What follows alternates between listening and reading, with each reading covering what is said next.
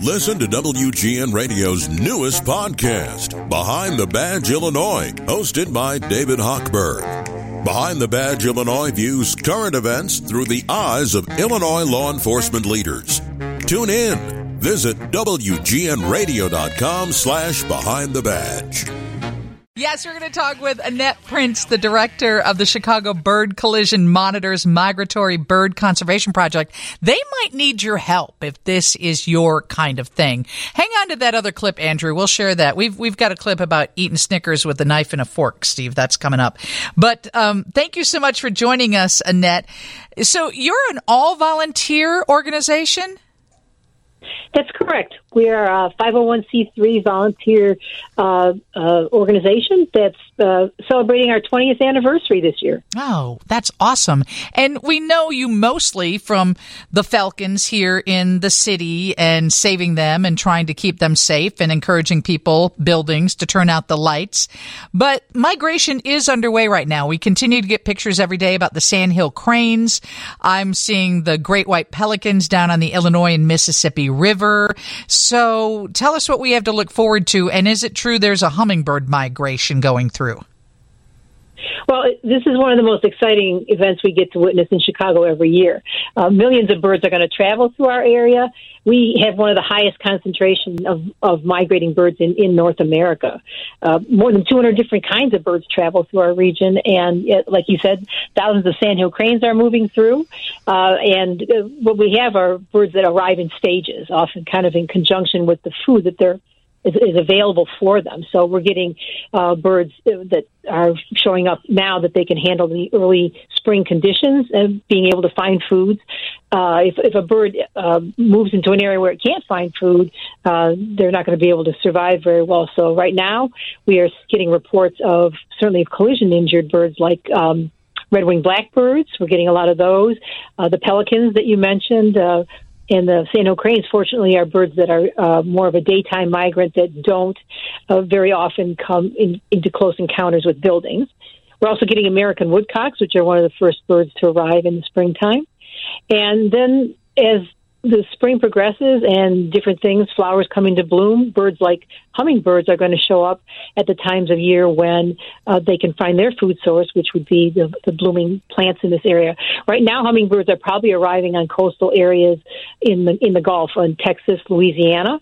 Those little birds are crossing the whole Gulf of Mexico in one flight. They go 500 miles in 20 straight hours and land on the coastal areas in the southern United States before they make their way up to us at a time when, again, flowers are blooming and they're ready to find the food they need to survive. Are we safe from avian flu now? Can we put bird feeders out? What do you suggest people do if they want to aid in this migration, if they have any of these migratory birds that decide to plop down in their yard? Well, certainly putting out food sources for birds can benefit them, especially if weather conditions are bad and they aren't finding the food sources they need. As far as avian flu goes, we're most often finding birds that have this are those that live in large groups.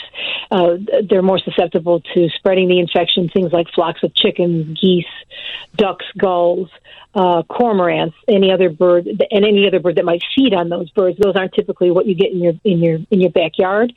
So I find typically a migrating bird that has had the strength to fly 100 miles overnight and to arrive in our yards or in the city is not likely to have been a bird that was sick. Birds that become ill with bird flu usually die rapidly in 24 hours, and we're finding them among a lot of, like I said, the birds that live in large groups. So I think that feeders and smaller migratory birds that are passing through are less likely, in my opinion, to be ones that we're worrying about. But people should always, be cautious in their handling of any kind of a bird. They can certainly call us if they see a dead or injured bird. We have our helpline. It's 773-988-1867. If people have a question about a bird they find, we take all of our dead birds to the Field Museum for research and study, and we take the injured birds to Willowbrook Wildlife Center, where they hopefully get a chance to recover and a chance to be released back out into the wild. I just want to go back to the magic you talked about there. The hummingbirds fly across the entire Gulf of Mexico 20 hours straight, 500 miles without the benefit of sitting down at all. Exactly. Can you imagine? It's a bird that weighs about 3 grams, which is about the weight of a penny. And on their own, with their own strength, they often increase their body weight by about 40% before they take off. So they bulk up, and then they fly. They could come up from Central America through the land route in Mexico, but they choose to fly straight across the water in the Gulf, which is a very treacherous journey for them because, as you said, they can't stop. They sometimes could find an oil rig or two to land on if they have to, but otherwise they are making an incredible trip across the Gulf Coast in the spring migration in their rush to get up to their breeding ground. It's crazy. It's just crazy that they survive and what they go through. People are asking when hummingbird feeders should go up or Oriole feeders. Basically, an Oriole feeder to me is a half of an orange, but whatever. Well, I would think that the end of April is when those type of birds are showing up. End of April, early May. Like again, when we start getting blooming plants around, those birds are coming around, and around that time of year, that would be the best for providing supplements to welcome these birds through, because we want to see them have safe passages. And Chicago's done a great job of reducing lighting, because that attracts birds that fly at night and brings them toward glass buildings. And we're getting more and more buildings and communities that are making the glass in their buildings safer by protecting that with patterns and other ways that birds will avoid the glass and not have the fatal collisions that we unfortunately encounter in large numbers.